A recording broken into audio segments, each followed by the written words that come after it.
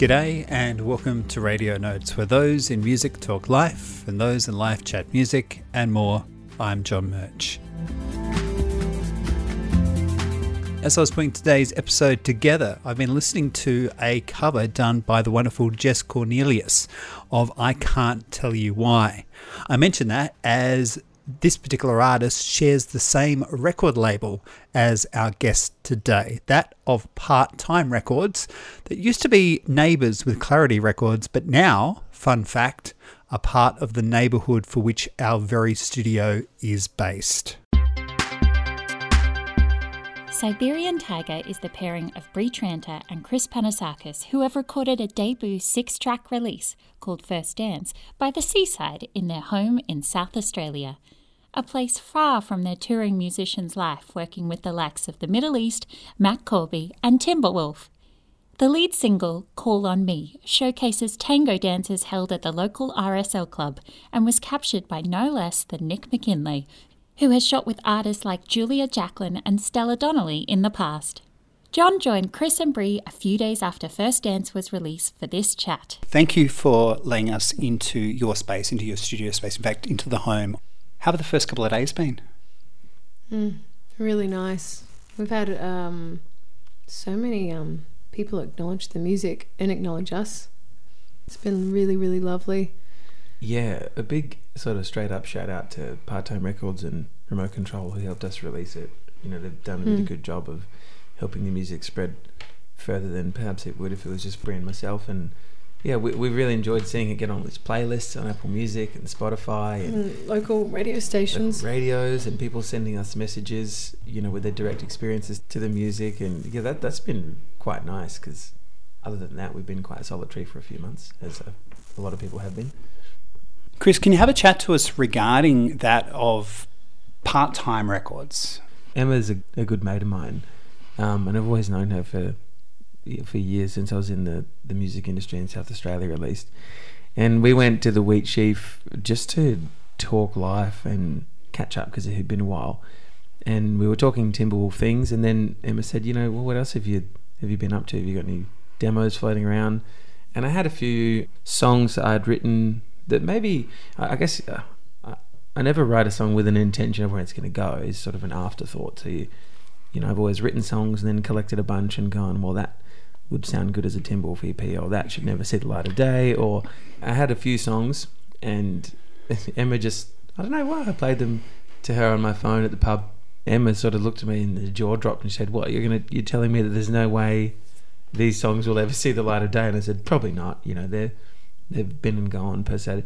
And she said, well, you know, I've been thinking about trying to start up a record label with Joel. And she said, well, what if we, you know, if you gave us these songs, maybe we could release them for you and that could be the first release. And I, to be honest, I sort of took it with a pinch of salt at the time. I thought, yeah, that's a great idea, but how do people actually put the rubber to the road on that stuff? And it's quite a journey. But trust Emma to do that, and Joel. And next thing we knew, we were having these conversations about, you know, Bree and I were talking about becoming a band together and singing on each other's songs, all the demos we had, and then it just sort of rolled, and here we are. You know, the EP's out, and they're quite an established label already. You know, independent records, because they have that freedom, can actually engage in a different way. So if you're willing to go an inch, they'll actually go a mile. Yeah, it's funny. The song ended up being a little more produced than perhaps even Emma and Joel wanted at the start, because they were just old demos, acoustic. Yeah, quite acoustic, informal, and you know, there were some buzzes and hisses on some of the tracks because we recorded it all ourselves. And in the end, Emma and Joel, they would have been happy with the music quite a while before I got my hands on it and needed to remodel it, because I can get a bit pedantic in the studio. And then when we started adding Bree's voice and the piano tracks in and all the flutes in and all these things to some old demos, I got a bit carried away. But I'm glad I did, because yeah, it would have been selling us all short if I'd released maybe something that was rough as it used to be. Let's talk about the Siberian Tiger decision, because obviously, as you said, you had some music, there were some demos lying around. So Bree, to you, when was that decided that Siberian Tiger would become a thing? Literally after Chris came back from the pub, we went for a drive down to the beach, and he's like, hey, just caught up with Em. He's like, you know those songs I've got sitting around, and you know how you have some songs sitting around. I don't know, wouldn't it be cool to just make a duet band? Isn't that kind of the dream anyway? Like two partners that tour music together in so many different ways would have their own music. And he's like, you weren't even going to release some of those demos, and I wasn't going to release these demos. Wouldn't that be a great idea? And I just thought, yes. Musically, I want to talk about the call and the response on this particular record. Conscious decision, or just that because of the partnership it's come about? One of us takes a verse. Yeah, lyrically. Oh. Yeah, and then perhaps if you're singing something, then I'm in the background of the vocals. It is a bit call and response. Yeah, I think well, Brie and I don't ever sit down together and say, hey, today we're going to write a song together from scratch. It's almost always Brie will have some beautiful chords and lyrics, and I'll hear that and go, oh, well, maybe we could add this, and vice versa. You know, if I'm just strumming some chords, Brie will say, well, that kind of makes me feel like this. And then, so in that sense, it always is, by virtue, a bit of a call and response process. And obviously I play guitar and sing, and that would be my two instruments of choice. And, you know, Brie sings, plays piano and has flute. So to build the stuff out of those strengths, I guess, is the easiest way we found with this EP, at least, to look at it. You know, we don't have any drums in there apart from some programmed drums that we knocked up, and it's all sort of within the means of what our natural call and response is anyway. What do you think about, for example, when we do cover gigs and stuff like that? You know, that's a good example of that, I would say. The way that we've sort of learned to dance around each other, and if someone calls, then the next person responds. Or yeah, I mean, it's pretty simple for two people, and you don't solo over each other, so it's just naturally call and response, I reckon. Trust between the two of you that you can present and be offered something in return. That trust can be a bit of a baptism by fire. Brie and I are quite different when it comes to our instincts in music and our initial taste, and so, you know, we played so many gigs together in different bands that the trust that forms that's been building over a very long time. The ability to be able to understand and predict each other musically, I don't know if we're still there, but it helps inform some decisions about the recording process. I agree. When was the first dance for you two together as a partnership, or even as a future partnership? With music, you mean? Or how we became a couple? I didn't put any meaning whatsoever on it. I don't know. I guess we were just working together so much. I was working Chris's band, and slowly after a few times of playing together, I reckon we started hanging out a little bit closer. Yeah, we did a lot of music together first. Say a year or so. Yeah. So the dance was very much regarding the musicality that was occurring. Yeah, and like you find it in a lot of workplaces anyway. People seem to be enamored by, or they fall for people who have common interests and do the thing that you sort of understand in a different way than you do it, and it's a good spark for admiration. And I think over time, just by playing music with each other, you develop other connections and bonds and emotions. And it doesn't happen with everyone you play music with, but in this case it was quite nice, and it just seemed to all fit to open up any of those doors on this said waltz, or, you know, or first dance. We started off playing a bit of keyboard and flute for a Timberwolf tour, which is a small one, and then we tried writing a song together, and then you did some BVs on something, and we just ended up doing more and more musically together. It's kind of nice. And you had some life changes where you wanted to move out of Sydney, and yeah. What was it like for you to decide to come back to South Australia as the home base? It's very different for me than it is for Chris. So I had already toured the world quite a lot. I was pretty satisfied. And I'd lived in Sydney for 5 years, and then I eventually moved to the south coast of Sydney. I love the city. I was right in the heart of the city, but it slowly was getting to me. And I guess, like, living overseas quite a lot as well, it was just a lot of noise. And, like, I don't mind that. I can reframe really easy, but just for the record, that noise was the dog. That is one of the noises in our lives. He might continue barking. But yeah, I don't know. I'm originally from Townsville, so I like small towns. I like a lot of nature, And Sydney has a lot of nature as well, and when it comes to the music scene, it was a perfect place to be. I got a lot of work living there. I wasn't aiming to be a session musician. I met people liked me, and then they needed a keyboardist, and it kind of happened really naturally. But being in that city helped, obviously, and I guess I was on a good flow with that. And so, I don't know, after a few big tours in a serious breakup, I was like, I'm going to move to the coast and live there for a bit and find myself again in nature apart from this big city. And then I guess eventually I started working with Chris, and then maybe a few months, 6 months after that, we started dating. And then he's a pretty good catch. He's a pretty good catch, yeah. And, I feel like I'm the one punching up here. But I guess we came to a point where we're like, well, we got to choose a city. And it's worth saying, at that point, I was over in New South Wales heaps, doing writing and touring, but always based here. There was a Timberwolf tour to Canada, and then we did LA. And I did LA for a bit, did some songwriting there, and then came back, and then went to Sydney, and then did some time in Melbourne. And it really did, for a good solid year, felt like I might as well have been based anywhere other than here. But Adelaide was always a place I'd fly home to. But then Bree moved to Thirroul, and the more work I started doing in Sydney and co-writing, I'd make a trip down and visit, and then it was quite nice. It was nice for the time we had there, but it was very expensive. Right. It's like a little beach town, very close to Wollongong. Hour by train from the airport in Sydney. So, to do long distance, it was a lot of travel, and I guess we both were up for it because we travel a lot anyway. But there does come a point where you're like, all right, well, we need our money for music, not flights, and we need our time for our family. Funny you say that, though.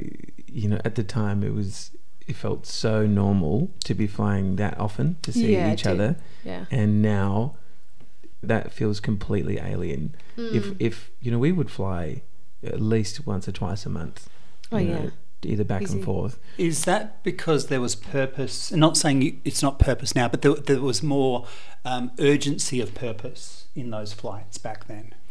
Perhaps. I also think I just loved going to Thirroul as well. Was there someone there?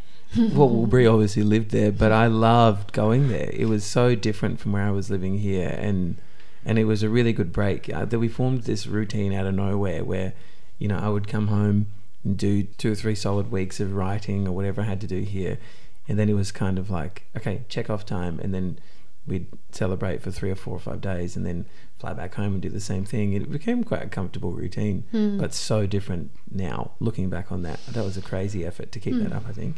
It's not sustainable, I reckon. No, it can't be. No. And we were lucky, neither of us were like on a tour. We were just recording, so it's easy to visit one another so much when you're home based and recording. So me moving to Adelaide, I was like, I'm ready for a small town.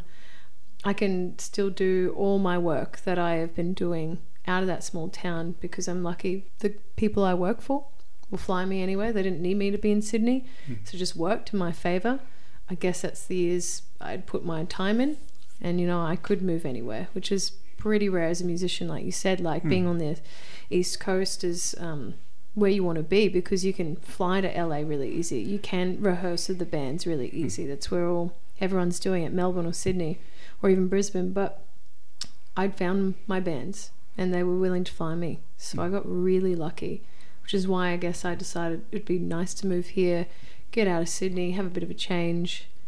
And I love the music scene here. I love the city. How much did the beach play in your life? Do you have a connection with the beach at all? Oh, yeah. Yeah, that's my soul. It makes me rooted in the earth, as corny as that sounds, but I believe we kind of came from the ocean, and I feel like I can let myself go in the ocean, and it's chaotic and sensitive, and I don't know, it's just something about the sand and the water and the horizon. So being close to that is really important to me. I'm really obsessed with coral and all that kind of stuff and shells. Pretty lucky where we live right now, and a lot of music's inspired by that. I put a lot of ocean noise in all my stuff as well, and just to give the idea of like this calming place that people can let go and find themselves in. For something that is salty, there's a sense of cleansing with it as well. Yeah. Yeah, there's something about salt water that's really healing. Yeah, it really helps me. And I don't know if that's because growing up in Townsville, you're just surrounded by ocean. You're reminded about the coral reefs and how important they are to the ecosystem. Maybe just always having it in my life has made it super important.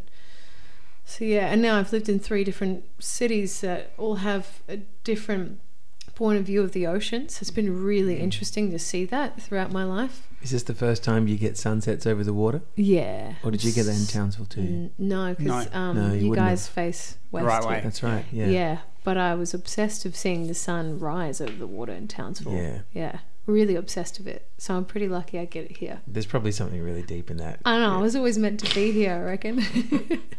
What's the most impressive sunset you've seen, Chris? Oh, wow, what a question. It's probably too vast to answer, cool but question. as long as it's tactile, in the same way that Bree has found a lot of comfort in the beach, for me, there are definitely two components where I could stare at the water for hours. Firstly, because there's a bit of mystery. You can't see what is underneath it, and one of my favourite things to do is literally just drive past the water or go sit there and try and spot a fin somewhere or a seal or a dolphin, and you don't know what's going to happen, and then the water will start shining at you, and the smell and the touch and the sound and how it feels on your skin, it could not any more different to being in the city or even in the hills for that matter.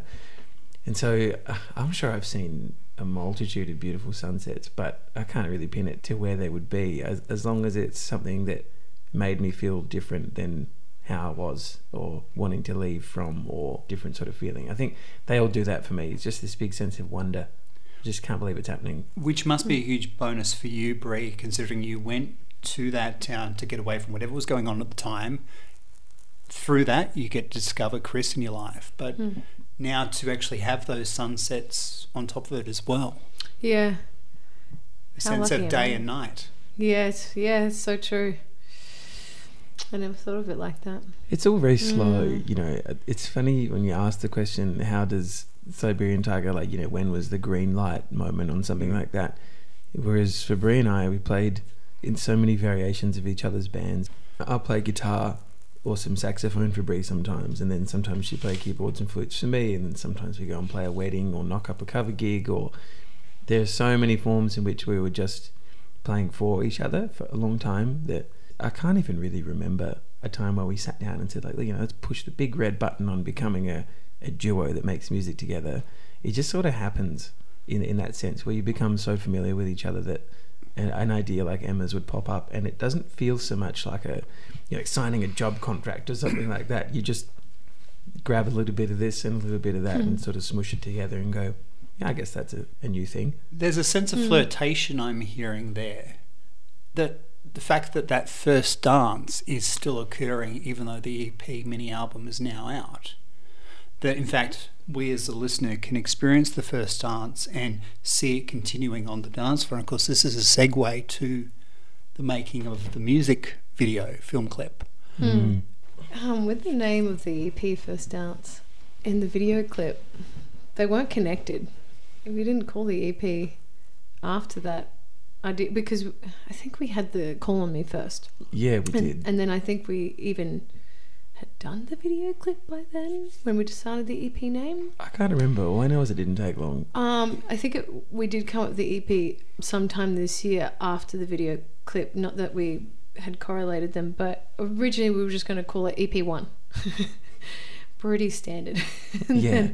And then I would look at all everything I was typing up. I was like, it just doesn't look very good when I'm writing about the EP, and we're going to have all these interviews and stuff and people are going to write about it, and one just doesn't look good. I was like, I think we need to come up with a better name. How a video clip like that, it's in the show notes, comes about. Yeah, Obviously you're using the resources in the local community, what's around where we are now. I really love video clips, right? I really love music clips. A big rage head, are you? Yeah, definitely. I'm real visual. I'm a little bit romantic with the ideas that I come up. Not romantic in the way to do with the relationship, just romantic in like how cinematography can capture stuff, and especially because we live by the beach, I'm just always thinking of different ideas. I must say, the way that you digest visuals, there's like a different look on your face than when you're digesting new sounds for the first time. You know, you're much more excited, and you're just completely in awe of all things visual and patterns and stuff like that. Yeah, I love it. Yeah. It came about because one night we were driving down the road, and we live in Henley Beach, so there's a Henley Beach sailing club. Chris would always point out, he's like, man, because obviously we do cover gigs and we know what certain lights look like. I guess we're just clued on to that stuff, and we would drive past this building on Friday night, and there was these lights upstairs that looked like, you know, there was a band or something was happening. There weren't the usual lights, you know, there was the blue and the reds, and we're like, well, that looks like they must have music up there. I'm having deja vu when I used to DJ at the Renaissance Centre, so I know the lights you're talking about. Exactly. They're incredible. They look lovely. There were times when sometimes I run from here down to West Beach and back, and it would be, you know, pitch black and all these street lights along the water. And then obviously for those of you who aren't familiar with the sailing club, it's just so many big glass windows pointing out to the water, and just these beams of purple shooting out into the sea mist. And we just kept talking about it for ages. Just thinking, looked cool. Wondering what could possibly be going up there on a Sunday night. And so Bree did a bit of digging into it. Well, I guess we're always hunting for cool places to do cover gigs as well. And or even just to go have a drink. Exactly. Yeah. We're like, man, that looks cool. Like, what if they have gigs? That'd be sweet. Maybe we should go see if they do. I went into the website. I was like, it's not music, it's tango dancing. I was like, crazy. Look at all these photos of these cuties, you know, dancing. They're a little bit old, and like, there's a beautiful sunset in the window. I was like, what an amazing building, and what a cool idea that they have tango dancing up there. Left it for a little bit, and I guess it was just in the back of my mind that we had to build an idea concept for a video clip. And I guess I just like coming up with ideas. You can always hire people to do that, but I really wanted this band to be super hands-on as well with all the creative aspects. I really love making music videos, so I'm like, well, I want to do that. I want to think of the ideas and work with whoever we hire and have their ideas incorporated with ours. So I wrote up a synopsis, which was just really plain and simple. What if we like see if we can hire the venue and see if the tango dancers would want to dance in our film clip, and Chris and I can dance in the middle, but we'll slowly eventually come into, you know, the scene. It won't be us just straight away. It will be little snippets of somebody's arm reaching out for somebody else's arm, and then snippets of Chris and I, but it won't show our full face yet. And it was just a really simple idea. We rang up Nick Kinley, who's a cinematographer from Melbourne. He does a lot of Julia Jacquelin's music videos and Stella Donnelly. Chris had worked with him on a film clip recently and was like, this guy's just amazing. And I had like, the best time. He's got a good eye. Very vibrant palette or something. His aesthetic for framing and his stylistic choices and the subtlety that he's able to get that out of you is phenomenal. We hung out on the clip we did prior to the Siberian Tiger one, just in St Kilda, and made a fool of ourselves for a day, and then it just felt like hanging out. And then he shows you the footage towards the end of the day, and you can't believe that what you were looking at all day looked like what you're watching on the screen. You know, it's like he puts some sort of magic in between the filter and then what he captures, and then he puts you something somewhere else. It's like an alternate reality. It's crazy. Yeah, that's the vibrance that I was talking about. He's like, look, it's going to be pretty hard to get these tango dancers. He's like, don't be upset if you can't organise them. And I was like, yeah, I'll organise them, don't worry. And he's like, seriously though, it's like pretty ambitious. And I was like, nah, I'll get it done. He's like, I can only come for 2 days. He's like, sure.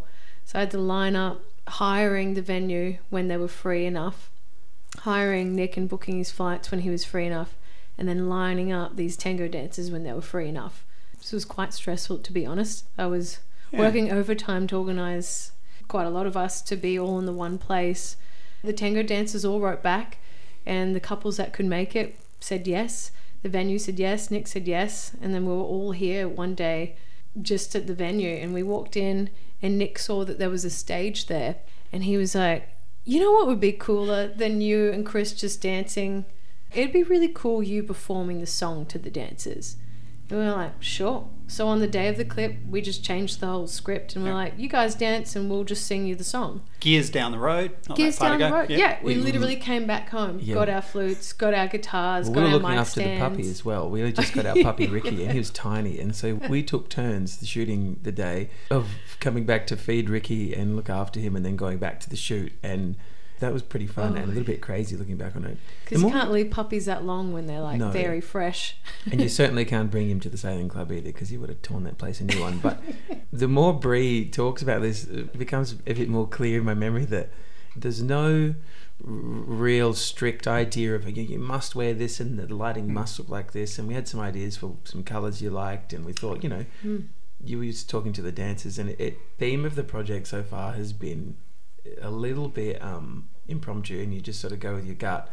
And the way that Bree brings that out in people, I think, is amazing, and such that all these couples rocked up into this room, and I wasn't part of much of the organising to do with the clip, so I got to roll up there with some fresh eyes and just see that all of a sudden it just was beautiful straight off the bat. And these really majestic looking people with cool coloured streamers, and we were wearing these suits, and it sort of came, like, as it was happening, it sort of came to fruition. It was really cool to watch. Yeah, it was really fun that it worked out.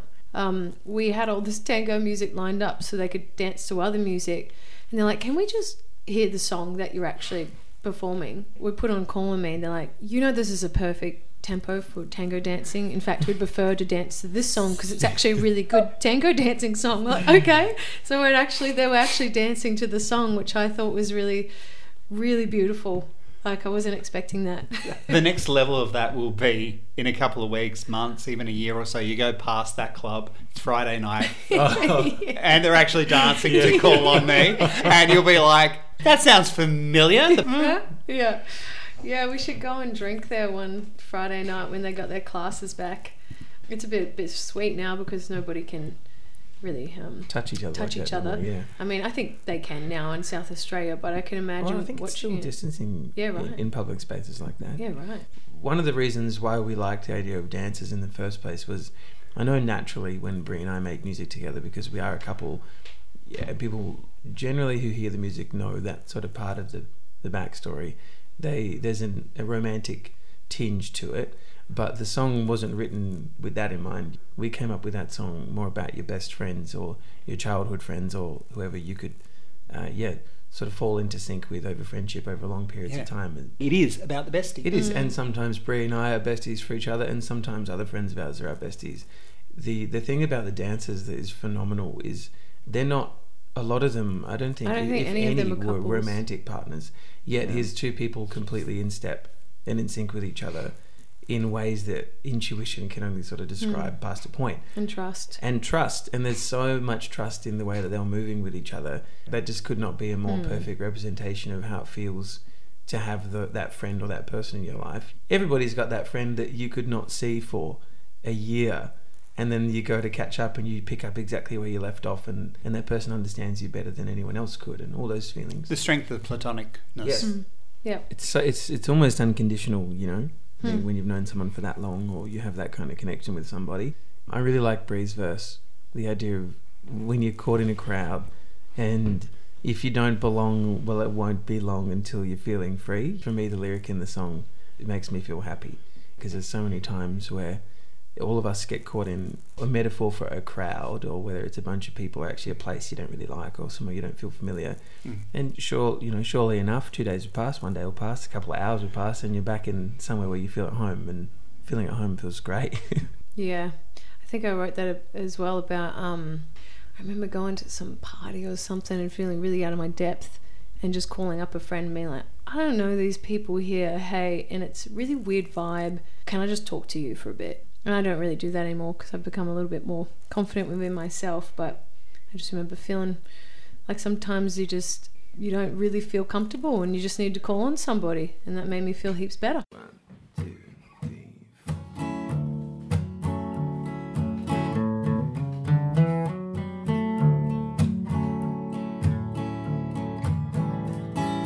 Call on me if you're feeling blue. You can call on me and I'll see it through. If it's love you need, then I need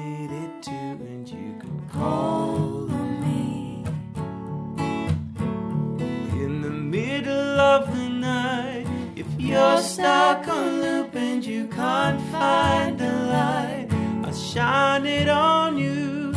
You can call on me in the wee hours. You can call on me, partner.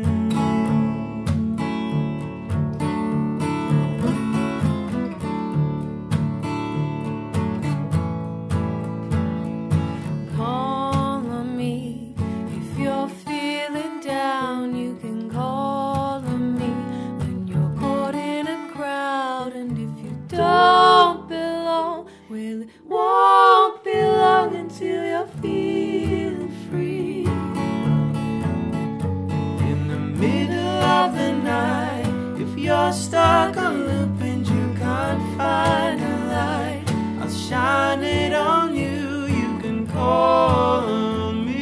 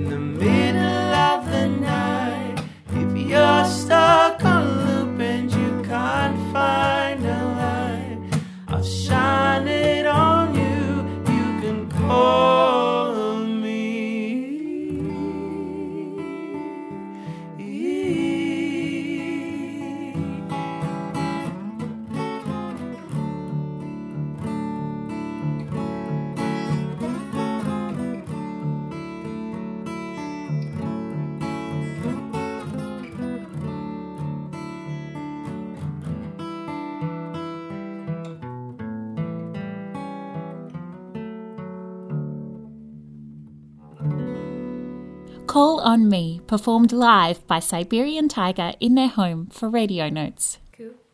How much of Siberian Tiger relies on the romantic partnership of the two, and how much relies on the more platonic elements of the relationship? It's a good question. I think, considering that the songs generally come from one of us at a time, I'd say it probably more relies on time than anything else. You know, Bree and I are two people who will do music regardless, and it feels like wherever you put either of us, we'll write music. I don't know so much if it's got anything, of course, by virtue of purely we're a couple, so we spend a lot of time together and we understand each other really well. But I feel like those are the things that bring the project together, to be honest, more than anything else. Do you feel a similar way, or what do you think? No, I think you put that really well. It sort of felt to us like, oh, well, you know, Bree's not doing Bree Tranter, I'm not doing a Timbalf record. These songs feel like they need to be sung with someone, and we understand each other really well, and we've got a whole lot of time to do it. So what a nice place to put those particular songs and have that energy.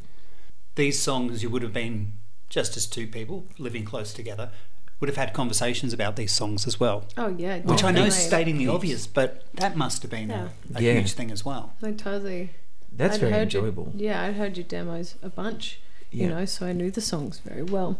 And I think it's just the idea of, like, when we were making the demos, like, years ago, it was just, like, because I was sitting around, hey, Bree, mind coming in here and just, like, laying down some na-na-nas? Me being like, sure, because I'm around, like, and I'm a singer.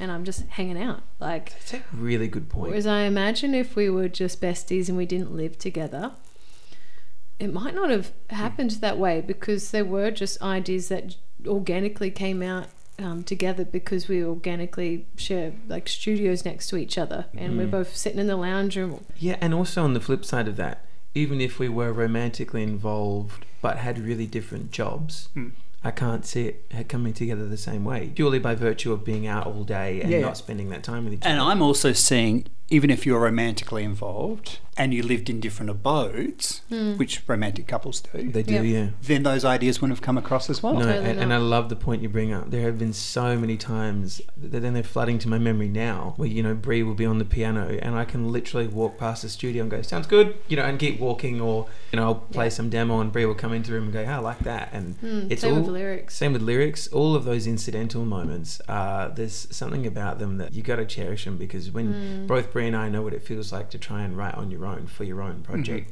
and it's so much harder. Plane Spotting was the first song you worked together on. That was low key. We were in Mile End on Roebuck Street. We lived in a share house. Lived in a share house, which was cool. So it was us two and two other boys, good mates of ours, and it was just a daggy summer afternoon. I think I just walked Mile out. End is a good spot as well, just outside the CBD of Adelaide. Yeah, and I walked into the backyard with some. I just bought a new 12-string electric guitar actually, and I was just strumming on it because Brie was literally sitting in the backyard, just smoking a ciggy, with looking at some planes. So I You wrote. could always see them come over our backyard, and there's lovely trees. You know, there's chooks back there, so I really enjoyed the backyard. We had a duck as well, Yeah. and I literally just wrote that. You know, sitting in the backyard watching planes, and then I walked outside and said to Brie, "Hey, why don't you just write something now?" Then Brie literally came out with the verse on the spot, and then I think I just made lunch. you just made lunch. You just eaten a chicken sandwich, so you wrote about that, and then we went inside and I started tracking it. Said, "Yeah, that sounds great. Let's just put it down." And then as we were tracking it, Brie came up with the lyric, you know, and watch the grass grow longer. I thought, man, that couldn't have been easier. So what is the deal about chili chicken sandwiches? Oh my god, we were obsessed with them for a long time. Are these the servo types? No, I would hand make these. These are Brie Tranter specials. Yeah. I had a lot of time on my hands. And you're very handy with the sandwich press. Yeah, I love it. I think that's a Sandwich touring press. thing. Yeah, it is a touring thing. So I'd get some chicken, get some cheese, get some chili, chuck it on. You're missing the best, but the Tabasco. That's like, Yeah, chili, you know. Yeah. I'll get maybe You can't say Tabasco in the song. Chili cheesy tobacco sandwiches. Tobacco sandwiches. Wow. Oh, yummy. Oh, jeez. The point is I made a lot of them and we really liked them. So Tobacco sandwich. Chewing the tobacco. chewing the tobacco. I haven't had a toasty that's that good since. No. You're the queen of the chili cheese. Yeah, we chicken should get back toasty. onto it. Yeah. What's one of the favourite meals that you guys have had together? Oh, we've had some good meals together. Yeah. I bet you have. Yeah, like our anniversary, because we don't spend too much money out on food, and sometimes people get us really nice anniversary gifts, and we share a birthday, so it's one of the two. We'll splurge on our anniversary, or we'll splurge on our birthdays. What I star don't sign? know. We're both Leos. Yeah, fiery. You almost choked on your coffee. It's challenging at times. Yes. Two fiery, passionate Leos With strong opinions. with strong opinions, literally sharing birthdays together. It's Yes. awesome. So that brings an interesting dynamic into our relationship and working relationship as well. Back to the food. Back to the food. Africola's really great. We had a great dinner at Africola. Yeah, that was amazing. You know, actually, maybe the top meal we've ever had was in Paris. Oh, that was phenomenal, actually. I can't remember the name of the restaurant. I think the fact that it was in Paris. It was in Paris. On Valentine's Day. Yeah, we were both on tour. We were Does it really matter the name of the place? No, it doesn't. No, but it was one of those. A tower thing, Eiffel something. Valentine's Day, No, there was no. hearts everywhere. It was so much more legit than that. It was like a proper hole in the wall French restaurant, Yeah, you know. so And good. we were walking the streets around our hotel and literally just sort of stumbled on it and saw that it was pumping in there. There was beautiful candles and it was that busy French cuisine and people, waiters tripping over each other, and we sort of walked in there and just winged it. I don't know any French, and No, I don't know. neither does Brie. And so we just sort of smiled and tried to charm our way into getting what looked like the best sort of items on the menu. And we got these two steaks that I must say that's the best steak I've ever had in my It's the life. best meal I've ever had. And we got at the end they shouted us a French tiramisu, which I thought was also phenomenal, because having a half Italian background and well versed with tiramisu, that was a really, really, really good The one. fact that you can actually say it properly and I can't. So that's Valentine's Day in France. Yeah. Yeah. Normally we'd, in our past lives, be away from our partners on special occasions, but it's pretty cool that we get to tour together, because then when a special occasion comes up, we're together. Which That's we just do owe unheard that of. to Corbs, that trip. Yeah, we do that. Matt Corby, who we both work for. That's the tour we were on, and he did us a good solid. Yeah, letting us well, do it there together. comes a lot of trust to that friendship, because I worked with him for like 8 years. He was looking for a guitarist, and I suggested Chris. And we don't normally mess with partners on the road, because it means everyone else misses their partner. But I don't know, he just had a lot of trust in us, and I really, really appreciate that. Yeah. You have to be really sensitive of it, Yeah. and you have to be good at compartmentalizing what is romance, what is a work discussion, what is a fun group time, and we'd spent so much time together that I think we can read each other pretty well like that. But we still owe a lot to Corbs for having us on that solid year of touring, because if that hadn't gone that way, and we had to spend that entire year apart, who knows what kind of life it would look like now after that. And so, we wanted to do the right thing by him and behave, and be good members of the team and not be a shit stirrer couple, Yeah. We're currently speaking with the two members that make up Siberian Tiger. The brand new EP is called First Dance. What's the greatest thing you've learnt on the road regarding that team band camaraderie? What's the most important lesson? Yeah, because there would have been a few over the years. Oh, it's simple things. And it's not simple when you're living on a tour bus. And it took me a few years to get my head around it, but just helping the crew load in. Just being aware that if the crew's worked 12 hours that day, that perhaps maybe you shouldn't get in the shower first. Let them have the shower and get them a beer, because they've just been working for you all day. Lessons like that took me years to learn, for sure. Being respectful of what somebody might be going through, if it's personal stuff, if they're fighting with their partner or they got somebody sick and they're not with them, just being like, hey, you want to go get a coffee? Or I'll go get you a coffee. Because on stage it's all kind of sorted. Over the years we'd sorted our sound, we'd sorted our parts. There wasn't too much discussion on that, so it was mostly just how to live with one another. Those lessons changed my life, being considerate of where people are at, and just the fact that it goes a long way to carry your own keyboard sometimes, and to give someone a shower beer. Listen to the boss if he needs to vent some stuff because he's having a hard time, and just be like, I'm here for you. It's hard being away from your family. Just stuff like that. I think I was speaking with Alex Leo, speaking about Leos, who was saying that this is of Matt Corby himself. He was on some festival or something near the beach, and there were some stairs, and Mr. Corby helped Alex with his guitar. Just that kind of camaraderie. Yeah. He gets it. He gets it. He loads in. Because, when we tour Australia, we have a 16-person crew. As a band, we just lay back and rock up on sound check, and that's it. But in Europe, in America and UK, 3-person crew. And like you said, there was that gig last year that was on the beach, and there was 300 stairs. Mind you, it was raining, and that's the beach. So those stairs were stone, and they had sand all over them. So maybe this was the same gig. It's just. I think so. What's the thing you've learnt, Chris? Just to touch on quickly on what Bree said, there is definitely an unconditional family aspect to it. If you are attuned to your family like that, you can pick up on the things that people are going through, and people do it for you when you don't expect them to, and that's really nice. But for me, what I really got the most out of was really impersonal honesty about things. Because I sort of found quickly that when you are exhausted and everyone's if you think you're going through something, there's almost 100% chance that the entire group is going through their own version of the same thing. And what I really like in music or putting together as a group is when people can be very frank. I love that. I think there's a beautiful distinction between we're at work, we're achieving a broader goal that requires a whole bunch of really honest opinions and ears to get towards, and the way that particularly that family was able to just get to the point of this needs to be better, that does not need to be better, this is fantastic, that is not, please fix that, don't do that.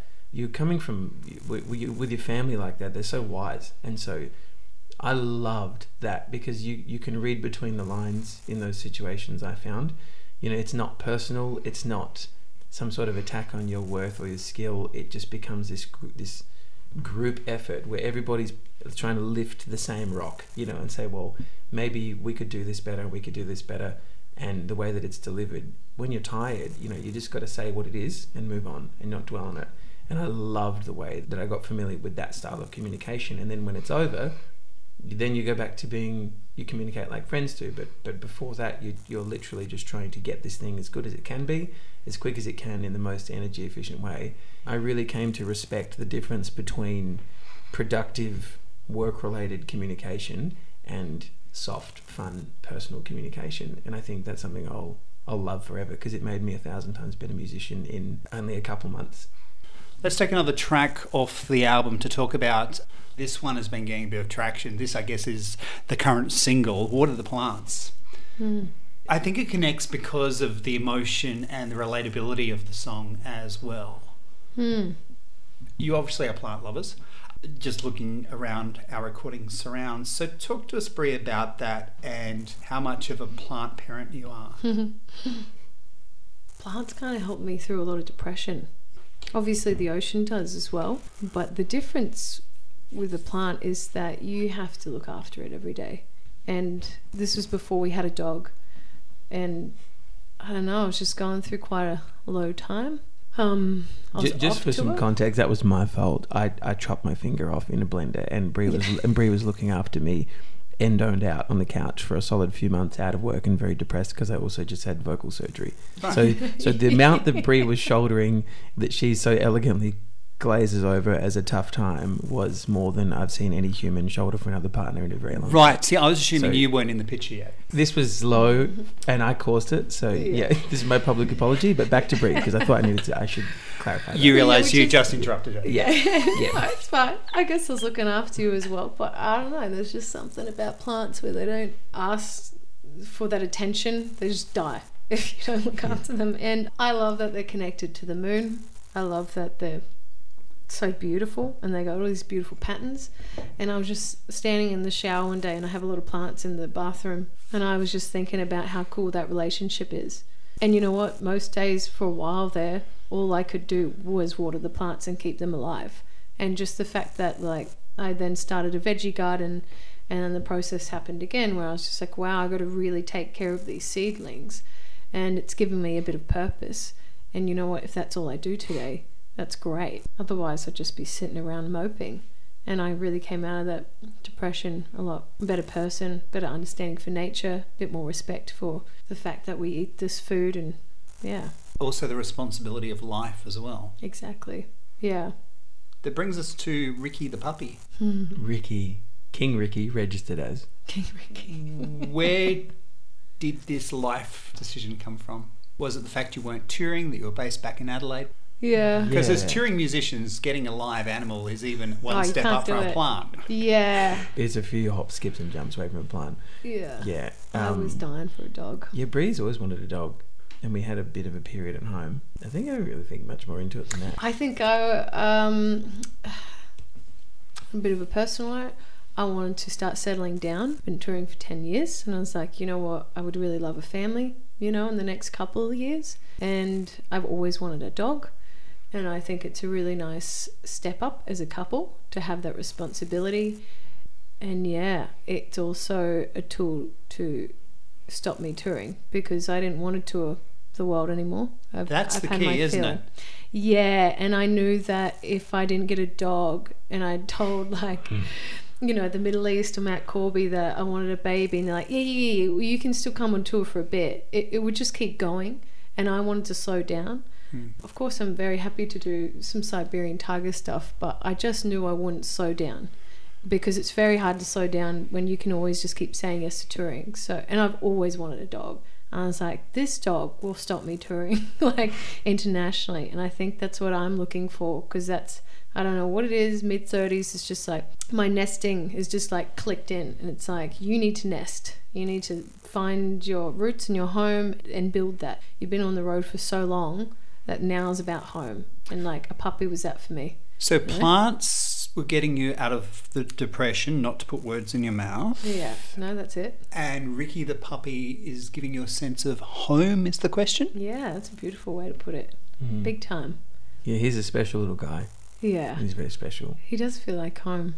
Yeah. He really does. He drove me insane for 2 months, I think. 3 months. Maybe 3 months, if I was being honest. And then he taught me really quickly. He's been maybe the first living form other than humans in my life, because we don't have kids yet, but there's been able to teach me that you don't have to be in control of the way you spent your day, or how neat the studio is, or all these kinds of OCD fanatic traits that I tend to subscribe to. With Ricky, he's just such this ball of unconditional positivity and chaos that I've really become quite comfortable with just loving whatever he throws down for that day and finding the positives in that, instead of trying to control everything and only be satisfied at the end of that. It's so beautiful watching him just tear each day a new one and have heaps of fun along the way. I don't know, it's just, he chilled me out, I guess. If you haven't already, is Ricky going to be a bit of a beach dog?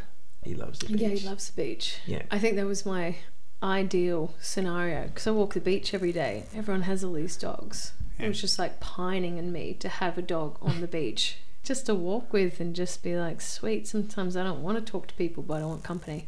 And he's that. He's a bit chaotic in the moment, but he'll get good. Yeah, we had to ban him from the beach for a little bit, because he started...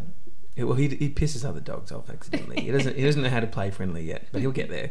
He needs some friends. Yeah. Speaking of friends, let's talk about the opening track, Ivy. It's about a friend's daughter called Ivy. What do we need to know about this song? This song's one I wrote a while ago for a mate of mine who went through a breakup and is a single parent.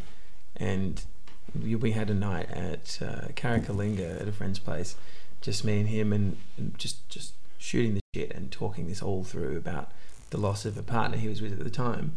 And he was so deep in it that, you know, I just wanted to be right next to him and making sure we got to the bottom of all these things he needed to talk about and explore. And we stayed up by a fire and looked at the stars and talked for hours and hours, well into the night about it. But the thing that stuck with me the most was that in my life, if something like that had happened to me, the only person responsible for the consequence was probably that person and myself, and then maybe my friends at the pub for having a drink about it. But, you know, for my friend, it was really different, because there sort of was like a tiered trickle-down effect, like a waterfall of what this breakup meant, you know, for him and his daughter, and then just for his daughter, you know. And that was such a... Yeah, there's this full of a chain reaction of consequence there that I hadn't experienced in my life for something that I'd known as romance, or the romance to begin or end.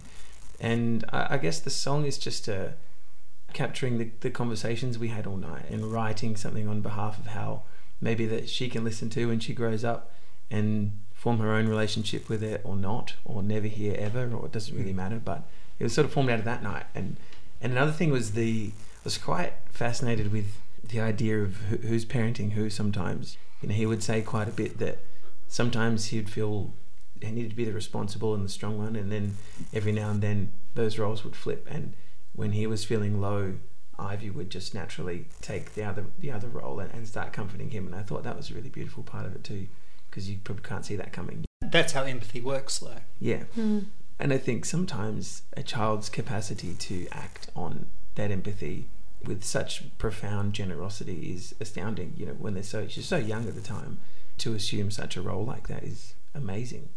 What's the response been from the father of Ivy to the song? Oh, he's known it for years, so I think he was just really flattered that I bothered to even think about the night we had, you know.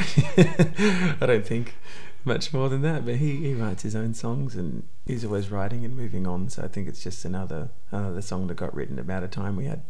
Yeah. Okay, because it's a strong opener to the EP mini album as well. Yeah. Particularly giving the children, the next generation, the voice in there as well, at the top of it. which is nice to know. Yeah, I don't think I thought of it like that, but it's nice to hear it said back. Yeah. Thanks very much for joining Radio Notes. Yeah, thank you for having us. Thanks, John. Bree and Chris of Siberian Tiger. First Dance is available through Part-Time Record and Remote Control. Thanks very much to Bree and Chris of Siberian Tiger. Next time, Lasmar will be our feature guest. RadioNotesPodcast.com for show notes and links. Web design there by Steve Davis. Theme music by Martin Kennedy and All India Radio. I'm Tammy Weller. John Murch is the producer and host based in Adelaide, South Australia.